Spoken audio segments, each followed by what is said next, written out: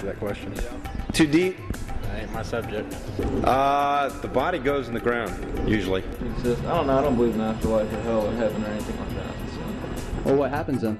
You rot in the dirt. I'm not really sure. I guess I don't really count myself as a very religious person, so I'm not sure if I buy the whole afterlife thing, but I kind of find it hard to believe that I'm just going to become a mountain of rotting flesh. I kind of don't know. Agnostic, sort of.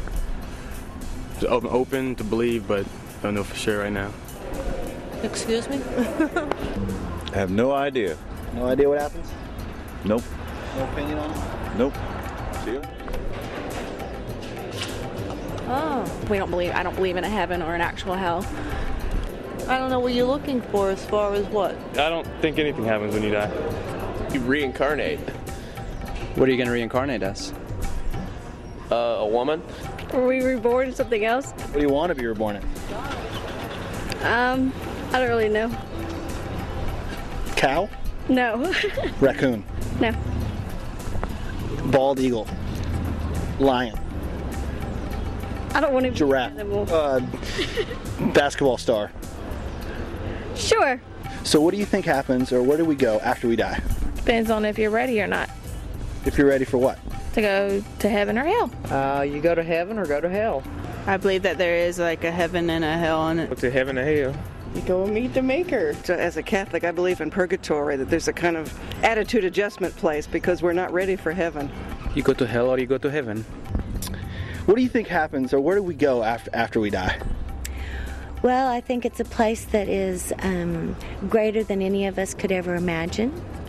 And I believe that everyone is treated to that, no matter what their life was like, what they did, because I think that there's greater forgiveness than we could ever imagine about that either. So everybody goes to heaven? I feel we should. We do. That's what I've learned. Where do you believe you're going to go after you die? Heaven, I hope. Hope so, or you know? hope so.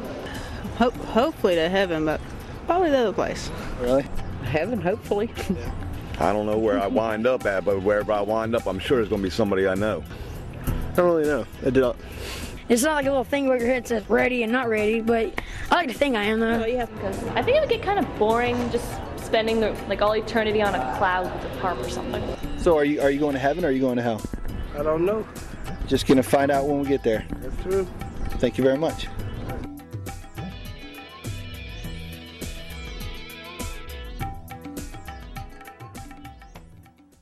I don't have any idea where that on-the-street interview was done, but when we previewed that earlier this week, I thought, man, that's sad, isn't it? That is a sad commentary on the spiritual life of our country. I think it shows where we have digressed over the last several years. Most of those people had no clue as to what happened to them. They think maybe there's a heaven, think maybe there's a hell. They hope maybe they're going to go to one place or the other. They hope they go to heaven. And one guy was right. No matter where he goes, he's going to know somebody that he's going to meet somebody that he knows. You're going to be surprised when you get to heaven if you choose that path about who is there and who's not there. So that kind of leads us into this third message in the series on heaven, the original gated community. And we are talking about the perspectives about life and death and about our perspective of heaven, particularly asking the question, what happens when I die?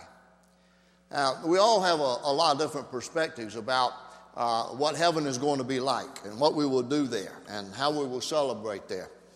Here's some words of wisdom from their perspective of 9-year-olds. Remember, all these are 9-year-olds. Jim said when you die, they bury you in the ground and your soul goes to heaven. But your body can't go to heaven because it's too crowded up there already. That's not true. The body goes in the ground because you're going to be done with that. You're going to get a new body. Judy said, only good people go to heaven. The other people go where it's hot all the time, like Florida. John said, maybe I'll die someday, but I hope I don't die on my birthday because it's no fun to celebrate your birthday if you're dead. You know, the Bible actually says that the day of one's death is better than the day of one's birth. Now you think about that. The day of your birth, you're brought into this world. It's an imperfect world, and you're going to go through all kinds of stuff, no matter how great life is here. But when you leave this world on the day of your death, you go to heaven, where everything is beautiful and perfect. And then Marshall said this. This is for all the school teachers out there. Marshall said, when you die, you don't have to do homework in heaven unless your teacher is there. Well, 3 weeks ago, we started this series on talking about heaven, the original gated community. And I knew when I undertook this, and I did it with a lot of prayer and thought about this, that I had some concerns about this series. Number one was, I wanted to be absolutely true to what the Bible teaches about heaven. Because I think there's all kinds of thoughts out there about what the Bible says and when it says this and how it says that and what heaven is going to be like. So I wanted to make absolutely sure that I'm true to the Bible. The second thing was I was fearful that more questions would be raised, or I would raise more questions than could be answered. And then I was concerned about that biblical truth, that it really might be rejected by some of you. Some of you might think I'm going to be a false prophet, because if you follow this sequentially as it is given to us in the Scriptures and put it together, rather than all this random stuff you hear out there. You go to a funeral of a Christian, and I don't care what denomination, I think you're going to hear a lot of different things about what so-and-so is doing in heaven now, and what it's going to be like, and they get all some of the things all put together in different stages. And some people have already challenged me on some things. So I have a little bit of fear that you might reject me because it's not what your grandmama told you, or it's not what your granddaddy told you, or it's not what a friend told you, or not what you read somewhere, and all that kind of stuff. The other issue is if I leave a lot of questions unanswered, some of you might be with me all the way through this, and at the end you say, okay, so what? We don't know any more about heaven than we did. The eye can't conceive it, and the heart can't imagine it. All that. It's just going to be something else. So what? What difference does it make? Well, let me give you that to you in twofold. First of all, the so what is that you've got to think about heaven or hell as one of two places that you can spend your eternity. And so you need to know that there is more to life in this world than just living and dying here. And the second thing is I want you to know and hear from me that there are only two choices to make, heaven or hell. And you spend your eternity in one of those two places. And heaven is not automatically your default destination. You have to make a decision to accept that Christ to go to heaven. You have to have a reservation to go to heaven. And hopefully you have heard enough in this series, and at least even today, that you will make a decision to accept Christ and you will be prepared to go to heaven. So let me ask you some of the thoughts. What are some of your perspectives about heaven? What do you have, some pictures about that? And I've heard all kinds of different things. There's no more jokes, probably more jokes out there on heaven than there are about preachers, and there's a lot of those, But you golfers, you depict heaven as being a beautiful golf course? Let me ask you this. What kind of challenge would it be to play a perfect round every time you went on the golf course in heaven? Huh? Yeah, sign me up for that. I would. But you know what? I don't think there's golf courses in heaven, because I don't think there's anything in the business of the kingdom. Do you? So, what about this? Do you still have that idea of fluffy white clouds that you float around with angels' wings and play on the harp and you're bored? A lot of people think heaven's going to be boring. That's why we don't want church to be boring. Some of them think that's going to be like that. Maybe you think it is going to be that beautiful garden, like the Garden of Eden. What about the streets of gold? You've never seen pure gold. You want to see streets made out of gold.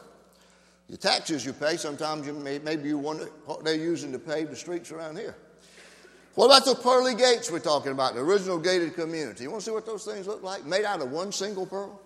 The river of life that flows through. We sang about that in the first worship hour. The tree of life. I think we all want to take every bit of it in. But you know what's going to make heaven heaven? It's going to be the fact that Jesus is going to be there. And it doesn't really matter about all the other things that are going to be there. Those are just add-ons, because the most important thing is Jesus is going to be there. And you want to be where Jesus is, hopefully. I do. That's where I want to be. That's where I want to spend eternity. So what I want to do is I want to first of all, right now, give you a kind of a brief introduction to a timeline of what I think are the events that I take out of the Bible in an orderly, sequential way that lead us through this whole process of being prepared for eternity. The Media Center folks have done a great job. If you looked up there, the Media Center is right straight across that way on the children's floor. And in the window there are a lot of books on heaven that range from children's books to adult books. And there are a lot of good reading there. At the end of the worship hour, you'll be given this sheet, which has heaven, the original gated community on one side, and then there is an artist's rendition of heaven, and then the same timeline. You can use this as a great bookmark. And there's also the books about heaven that I put on here. There might be some good resource reading for you. And then a whole list of books that are available in our Media Center. You don't have to go any farther than right there to get some great reading on heaven. So you'll get that. I don't know if we gave them out to you, put them in your bulletin, you'd be reading that, wouldn't be paying a bit of attention to what I have to say. So today I want us to focus a little bit and kind of narrow that down. What happens from here on out? Where are we in prophecy? Well, if you look at that chart, you see right now we're living in the church age. The next great thing on God's plan is what we call the rapture of the church. I believe the church is going to be raptured, taken out of this world, and not go through the tribulation time. Now, that is when Christ will just simply come on the clouds. It's the fulfillment of 1 Thessalonians 4, 13 through 18. The dead in Christ will rise first, and then those who are alive and remain, who are the church, who are believers in Christ, we're taken up into heaven. Now, some people debate about whether the Old Testament saints are come to life then with their resurrected body or at the end of the tribulation. You know, I'm not sure about that. And I ask why, and it's because they say, well, theirs was only a partial revelation to them about Christ, and they did that through faith and that he would come one day, and all the rest of the people have an actual relationship with Christ. And I think all of us, Old Testament saints and the like, are raptured there at the time that Christ comes down on the clouds to take us. Now, we go to heaven, and we're there, and it's at least a 7-year period because the Bible teaches us, and you can trace it all the way back to Daniel 9, that on the face of this earth there's going to be a 7-year period of all kinds of hell being released, which is going to be known as the tribulation. And the poor people who are left on the earth during that time are going to go through all manner of tribulation. I mean, it will be indeed tribulation. You haven't known trials and tribulations like it's going to be there on heaven and on earth during that time. But we, the church, are raptured out. We're taken out of that. Then at the end of 7 years, at the end of that tribulation, and you see some pictures of this, what's going on in heaven in Revelation 4, 5, and 6 or so, and then beginning portion of 6 all the way through chapter 19, you see all that's been released, the trumpets and the bowls and all those things that you read in the book of Revelation. Chapter 19 of Revelation, that Jesus comes down at the time of Armageddon, and that is actually his second coming, and we come down with him, and that begins a literal 1,000-year millennial reign. That's what the millennial means, 1,000-year reign of Christ on earth. Satan will be bound. And then at the end of that 1,000 years, he will be released one more time. He will deceive some people. And then ultimately, he will be thrown into the lake of fire. Now, there is a second resurrection at that same time. You know, we have the first resurrection, those who are believers in Christ, when Christ comes to rapture the church and take us out. The second resurrection is those that happen after the millennial, after the 1,000 years, and they are the people who died without accepting and without acknowledging Christ. And they go before God at the great white throne judgment. And that's where they are condemned. They've already been judged by the fact they didn't accept Christ. And they are condemned to eternity in the lake of fire. They're thrown into there with the devil, the Antichrist, false beast, and that's where they spend eternity. And then comes the beautiful thing of the new Jerusalem and the new heaven and the new earth, and that's where we spend eternity. Now, the reason I have to study this and put this together in an orderly fashion is I'm somewhat OCD. I'm obsessive compulsive. That you give me an outline, I expect you to follow that outline and fill it out and give me every answer to go in every blank. And that's why I do the same thing for you. If we got an outline up there, I'm going to follow it, okay? And so that means I've got to have an orderly process about this so I can put my hands around this concept of life and death and heaven. And when does it all take place? Because believe me, in over 37 years as a pastor going to different funerals, and I forget how old I was when I went to my first one, I've heard a lot of comments about heaven. And if you put them all together, I mean, it's just strung out like there's no concept whatsoever, no organization to it whatsoever. And the Bible says that's not the way God works, that God is a God of order, not of chaos, right? And so we have to look at all these things and think about them. Now, some of you might be sitting there thinking the idea, okay, you got Jesus coming twice. How can that happen? Well, you remember the scriptures say that he could come at any time like a thief in the night, and he'll appear on the clouds. And then later on it talks about that all of a sudden he's going to come, and when he comes, every eye will see him, and he'll set foot on the Mount of Olives, and the Mount of Olives will split in two, and he will finish that time, that battle of Armageddon, and then Satan will be bound, and he'll reign for 1,000 years. Some people go around scratching their head, how can that happen? It's two different things there. What goes on? Okay, here's what you got to understand.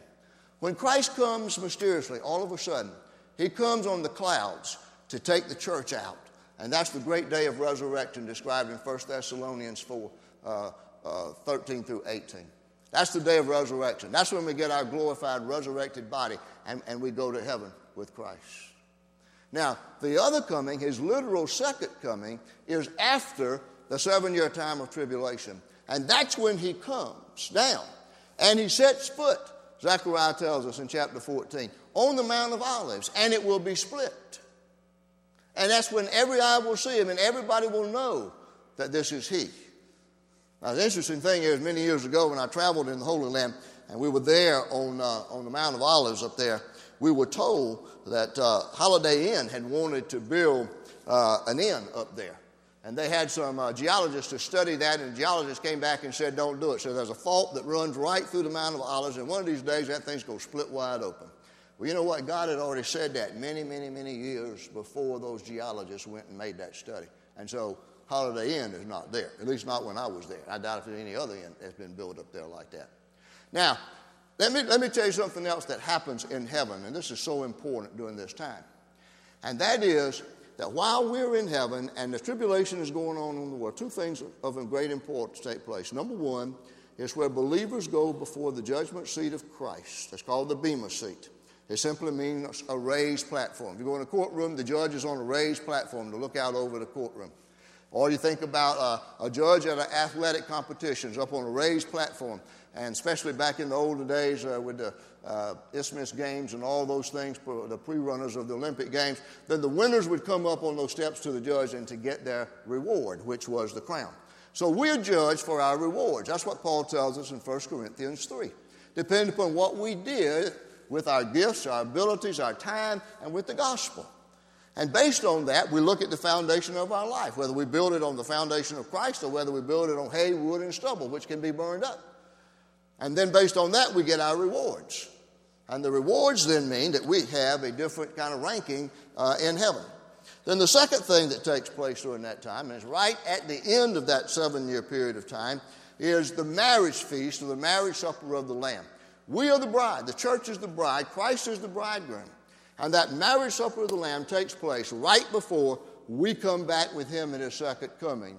And that ushers in the millennial period of 1,000 years. And then comes the new heaven, new Jerusalem, new earth, and that's where we spend eternity in that form. Now, those are things that we need to put together in a sequential form. And you can look at many different books and studies on Revelation. Some of them you might find on this form. So it all comes back to this question.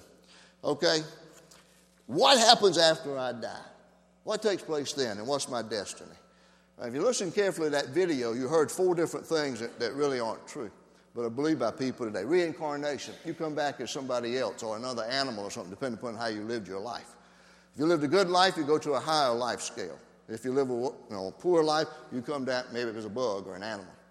Then there's annihilation, and that's the belief that once life on this earth is done, that's it. The body just rots, lies in the ground and rots, and it's annihilation.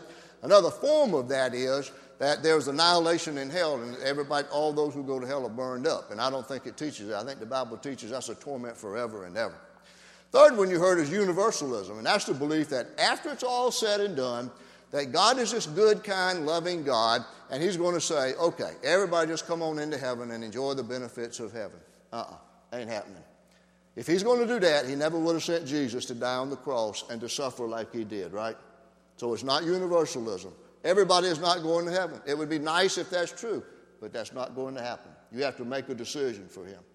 And then some of you might have heard from a Catholic background, they believe in a place of purgatory. And that's simply a place, you get the word purging, that nobody is ready to go into eternity the way that we are when we die, and so we have to go to purgatory for a while so that we can have everything evil purged from us and we can be made ready for heaven. Well, that's not true either. You immediately go to one place or the other. You go to the realm of heaven at that point, and you go to the realm of Hades at that point, and that's where you are. And the reality for today is that unless the Lord Jesus comes back and raptures the church, every one of us is going to die. We're going to face death in this culture, in this time right now. He's got to come back soon to take the church out, or we're going to experience death. I'm reminded of a story where an evangelist was in church holding a revival, and he looked out across the congregation, and he said, I want you to know that every member of this church is going to die. And one man sitting over here in the front row started laughing. And so the evangelist didn't think that was funny. He said it again. Let me say that again. Every member of this church is going to die. And that guy still was laughing. He said it a third time. Every member of this church is going to die. And that guy just keeps on laughing. Finally, the evangelist looks at him and he said, Sir, why do you think that's funny? Why are you laughing? And the guy said, I'm not a member of this church. Well, whether you're a member of this church or not, or a member of any other church, you're going to die unless the Lord comes back. And we've got so many warnings about that all the way through the scriptures that it talks about that.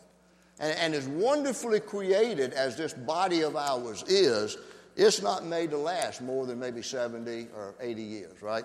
You get that kind of stuff out of it, you get those many years out of it, and that's a pretty long time. I sat down yesterday with one of our church members in the hospital, and I could watch his body and know that the deterioration has already begun on that process of that dear saint of God. I've watched that many times over the years. When people get cancer, they've got some other disease or something else that's taking them away from us. You just watch that body deteriorate. That's why you know that God, who loves us and created us in his image, has got a better place for us. He's got a better body for us. That's why we have to believe in this. Now, let's get to the scripture. With all that said, I'm going to be able to make about 4 quick points about this question about what happens when I die. And I want you to look with me in 2 Corinthians chapter 5, verses 1 through 10. This is where the Apostle Paul is writing. And he's really describing the demise of his physical body and what's going to happen. And he gives us a good image of that. He says, now we know that if this earthly tent, that's his body, is destroyed, we have a building from God, an eternal house in heaven, not built by human hands. Meanwhile, we groan, longing to be clothed with our heavenly dwelling. Because when we are clothed, we will not be found naked. For while we are in this tent, we groan and are burdened, because we do not wish to be unclothed, but to be clothed with our heavenly dwelling, so that what is mortal may be swallowed up by life. Now it is God who has made us for this very purpose and has given us the Spirit as a deposit, guaranteeing what is to come. Therefore, we are always confident and know that as long as we are at home in the body, we are away from the Lord. We live by faith, not by sight. We are confident, I say, and would prefer to be away from the body and at home with the Lord.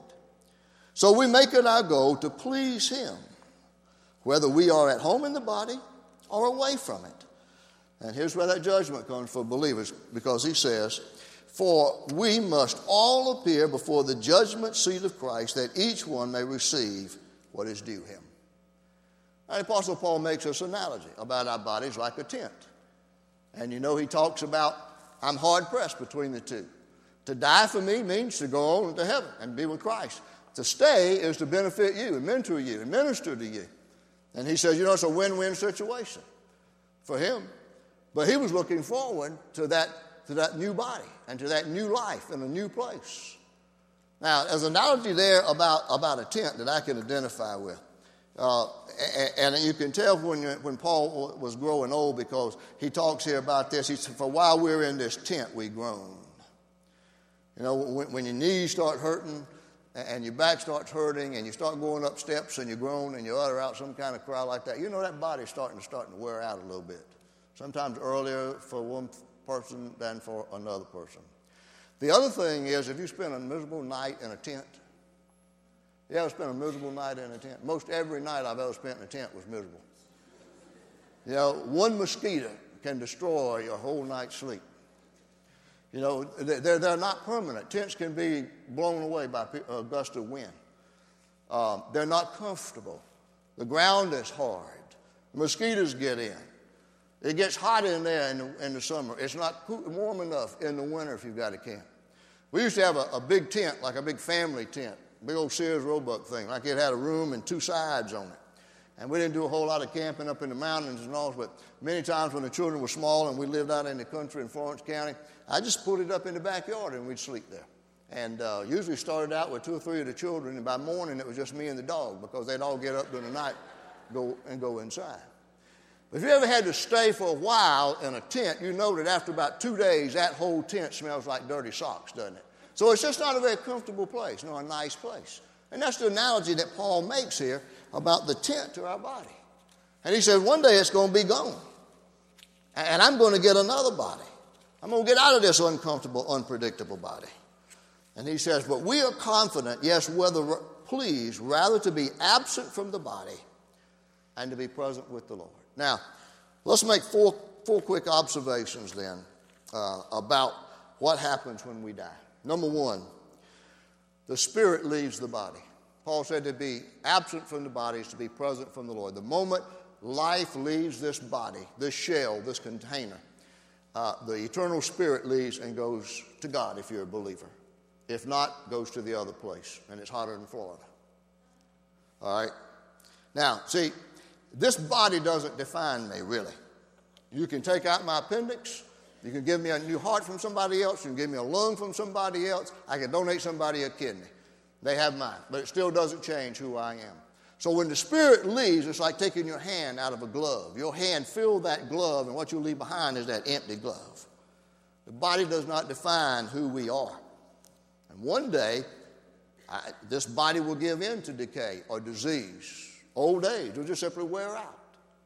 And immediately the spirit leaves that body and goes on to eternity. If you're a believer in Christ, it goes on to where Christ is. Secondly, then, if you're a believer in Christ, angels will carry us into paradise. Remember the thief on the cross who repented, looked at Jesus and said, Jesus, remember me when you come into your kingdom? What did Jesus promise him that day? Today you will be with me where? Paradise. In paradise. Today you will be with me in paradise. No in-between state. When you go to Luke chapter 16, verses 19 through 24, and read the story about the rich man and the poor beggar named Lazarus. And the rich man died, and he went to Hades, and Lazarus, because he was a child of God, went to heaven, went to paradise. It was called Abraham's bosom. You know, that's where he went, was to paradise. Paradise is simply a Persian word that means a beautiful garden with greenery and beauty and absolutely peaceful and restful. That's where believers go. Unbelievers go to the other place. They go to hell, where they suffer forever and ever. And a believer is taken from this world and never suffers. The third thing that happens if you're a believer when you die is that you'll be in the presence of Jesus Christ.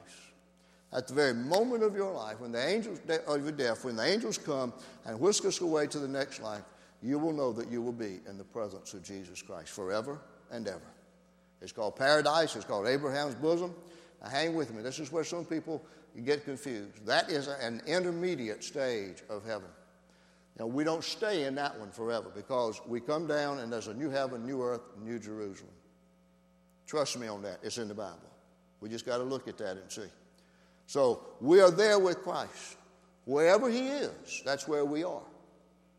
We have that promise that that's where we are. Because to be absent from the body is to be present with the Lord. And then number 4, and I'm going to tell you, I honestly struggle with this one. But I will say this. We receive a heavenly body. See, I really struggle with this one because I don't know if we get a temporary body, a heavenly body while we're there, because we are waiting the day of resurrection and that glorified, resurrected body. And that's the one we keep through all eternity, and it'll be like Christ. But there are those who say that we get a heavenly body that's temporary. And one of the places where they point that out is, again, the story of Lazarus and the rich man in Luke 16. that the rich man is down in Hades and he looks up and he sees Lazarus. And the guy down here, the rich man Dives in Hades, evidently has a body too, because he looks up and he sees Lazarus and he says, Father Abraham, send Lazarus just to let him dip his finger in the water and put it on my tongue. Give him some relief. So maybe he did have some kind of body for him to be able to take his finger and put it there, to give him a relief from that. Let me ask this question to see how old you are. Any of you remember that song? Dip your finger in the water to relieve my parched tongue. I got one over here. Anybody else heard that song? Anybody else know that song? Anybody behind me? 4 of us, 5 of us, I think, have. We need to bring that song back sometime. And drop kick me Jesus through the goalpost of life. I've still never had it here. But that's an argument there as to the fact that maybe we get a heavenly body in some sense. Or others have said, Erwin Lutzer says, it can be spiritualized there, that there is that sense of function that a body would have. So the issue then is what do we do there? I think we rest. The Bible says in Revelation 14:13 that we rest and our labors do follow after us. I think we fellowship with other believers. We're reunited with others, and we spend time with Jesus. And then comes the rapture after the marriage feast. Then comes the rapture of the church, the day of resurrection, and then we receive our glorified bodies. Then we go through the process of judgment, and then we have the marriage supper of the Lamb, and then we come down at the literal second coming of Christ and beginning that millennial kingdom, and we reign with him forever and ever. The new Jerusalem, the new heaven, and the new earth. Now, the challenge for you today is, as we began about saying, well, so what? If we don't answer everything, we don't know everything, and we won't until we get there, so what? Well, so what is your eternal destiny is at stake. One of these days, unless the Lord Jesus comes back, whether you're a member of this church or any church, you're going to die. And where will you spend eternity? That's the issue. Where will you spend eternity? So you've heard enough today that you ought to know, I want to go to hell. I don't want to go to hell. And you ought to know that it's through faith in Jesus Christ and what he did on the cross for you. Let me give you this illustration. Every year the monarch butterflies descend upon Pacific Grove, California. They go into the pine trees, they lay their eggs, and then they fly away to die. Those larvae that are left there develop into butterflies, they eventually fly away, and they come back to that same area. And some entomologists who study that believe to the very same tree. And they don't have a GPS system. How do they know what to do and how to do that? God has put that instinct within them, and they know that homing sensation and how to do that. Well, the Bible teaches us that God has done the same thing for us. Ecclesiastes 3:11 tells us that God has placed eternity in our hearts. I think that simply means that we all have a longing to know something about eternity, to know where we will spend eternity, and to know how we can spend eternity with God. Eternity is forever and ever and ever. It never ends. We know something about it, and in fact, it's going to be the most wonderful, glorious, grand place you ever could imagine. And you're going to live there forever and ever and ever with Jesus. You're going to praise him, you're going to worship him, you're going to serve him. I don't know what else is in store. We can't imagine what we're going to experience, but it's going to be great because God has promised it. And every promise is yes in Jesus Christ. So the issue for today is, what happens when you die? You go to your eternal place. Your spirit goes to your eternal place. And where would that be today? Some of you know that you're ready. You're ready to go to heaven. We're not getting up a busload today, but if we were, you'd be ready, right? If you lay your head down tonight and you died during your sleep, you'd go to heaven tonight. You know that. Others of you don't have that sense of peace. You don't know that. You need to know Jesus. You need to accept Jesus Christ who died on the cross for you and for your sins so that you know that your eternal destiny is secure in heaven. It's up to you. Father, we thank you today that once again you give us a little more insight into the glory and majesty and splendor of heaven, and that you promise us once again that we can spend that eternity with you as we believe in Jesus Christ as our Savior and our Lord. So I pray, Father, for all those today who need to make that decision to accept Christ will do so. And they will embrace him as Savior, and they will be assured of their salvation and eternity in heaven with you. For those of us who are believers, may we cherish that. May we look forward to that. May we pray, come quickly, Lord Jesus. And may we be more zealous to be able to share that faith with those who do not know. And Father, I pray that in the name of the Lord of Lords and King of Kings, the quick coming King of Kings and Savior of all, Jesus Christ our Lord.